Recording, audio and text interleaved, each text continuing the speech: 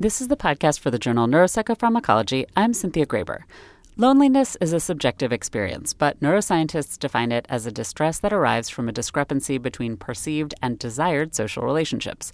There may be an evolutionary benefit to the feeling of loneliness. We're a social species, and feeling lonely might have sent us to seek out other humans, which has been very important for survival. However, it does seem like there is a point where this warning bell, this alarm bell, actually takes a turn for the worse, and it tends to propagate itself, where people feel lonely, they feel socially excluded, and then they withdraw socially. So it just sort of perpetuates and propagates that cycle. And then the loneliness gets worse, the isolation gets worse, and often people have negative health side effects from that as well. Ellen Lee is assistant professor of psychiatry at the University of California, San Diego. Dr. Lee, what are those health effects? So the health effects of loneliness have been shown to double mortality rates.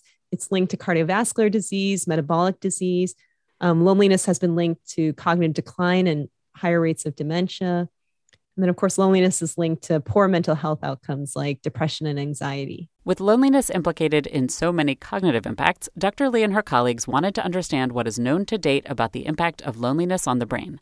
They conducted a systematic review of the published research that examines loneliness and resulting neurobiological assessments, such as imaging studies, EEG studies, and pathological studies. The results are published in the journal Neuropsychopharmacology.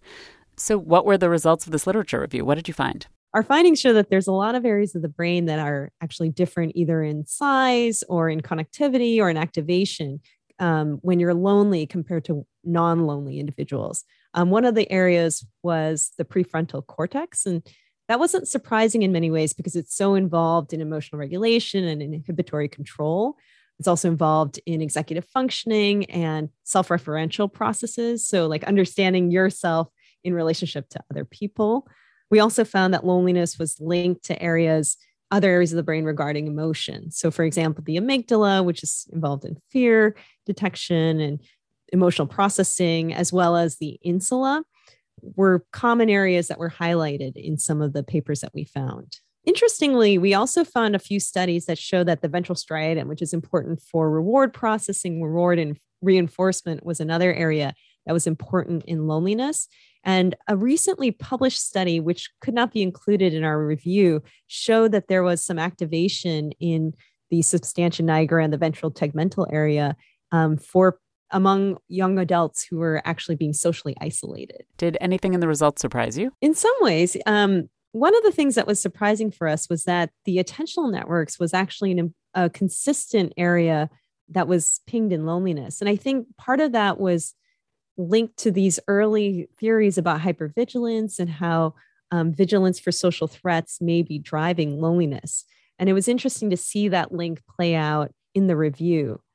Another one was that we found loneliness to be consistently associated with biomarkers of Alzheimer's disease, like amyloid and tau. While these weren't 100% consistent, it made you wonder about how loneliness could actually be involved in the early pathophysiology of cognitive decline. What do the results of the paper mean to you? What's going on in the brains of the people who are experiencing loneliness? The interesting thing about the effects of loneliness on the brain is that it doesn't seem to affect just one area of the brain or even one circuit. It seems like it may start from potentially the emotional processing regions, but it really affects the entire brain, especially the cortex.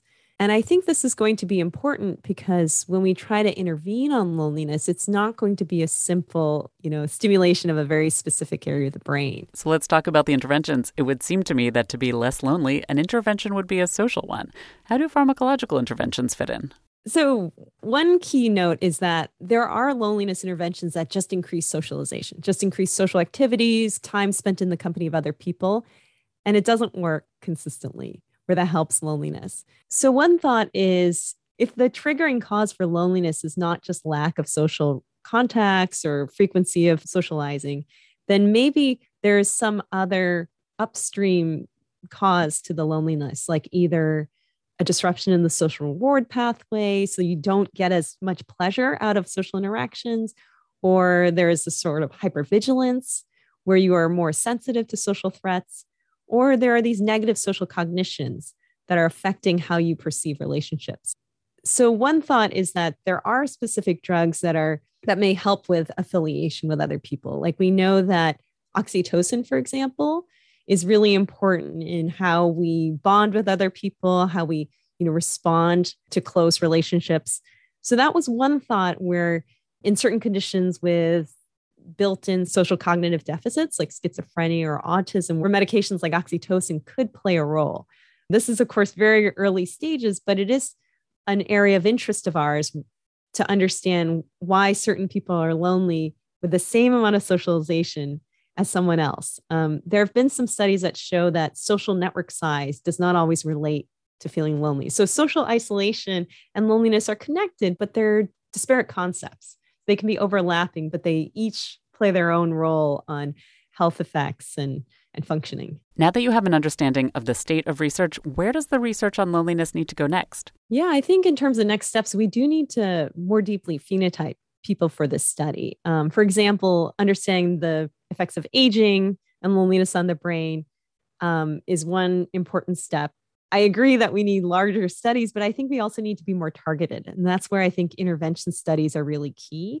And that's one thing that hasn't happened yet, where people are connecting interventions to actually assess the changes on the brain afterward. And that's something we would like to see, because otherwise it's difficult to know if this is the cause or the effect of loneliness on the brain.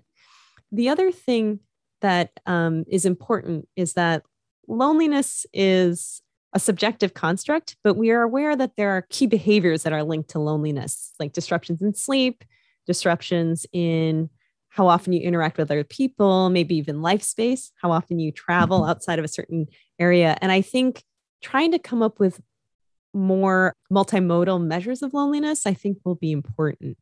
Even with a single item question of how often you feel lonely, you'll see biases where men are less likely to report feeling lonely, whereas women are more likely to report feeling lonely with those measures.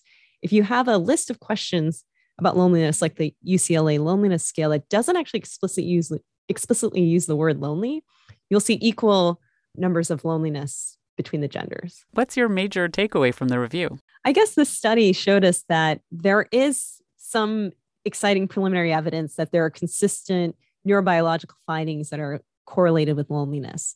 I think it also opened up our eyes to some of the different possible mechanisms of interest to target in loneliness.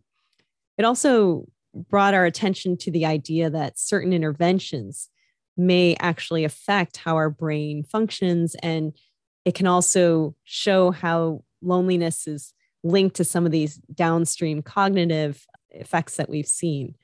So if anything, it sort of laid the groundwork for a lot of new projects that we want to pursue and want to start looking into. This is the podcast for the journal Neuropsychopharmacology. To read the paper discussed in the podcast, go to www.nature.com/NPP. I'm Cynthia Graber.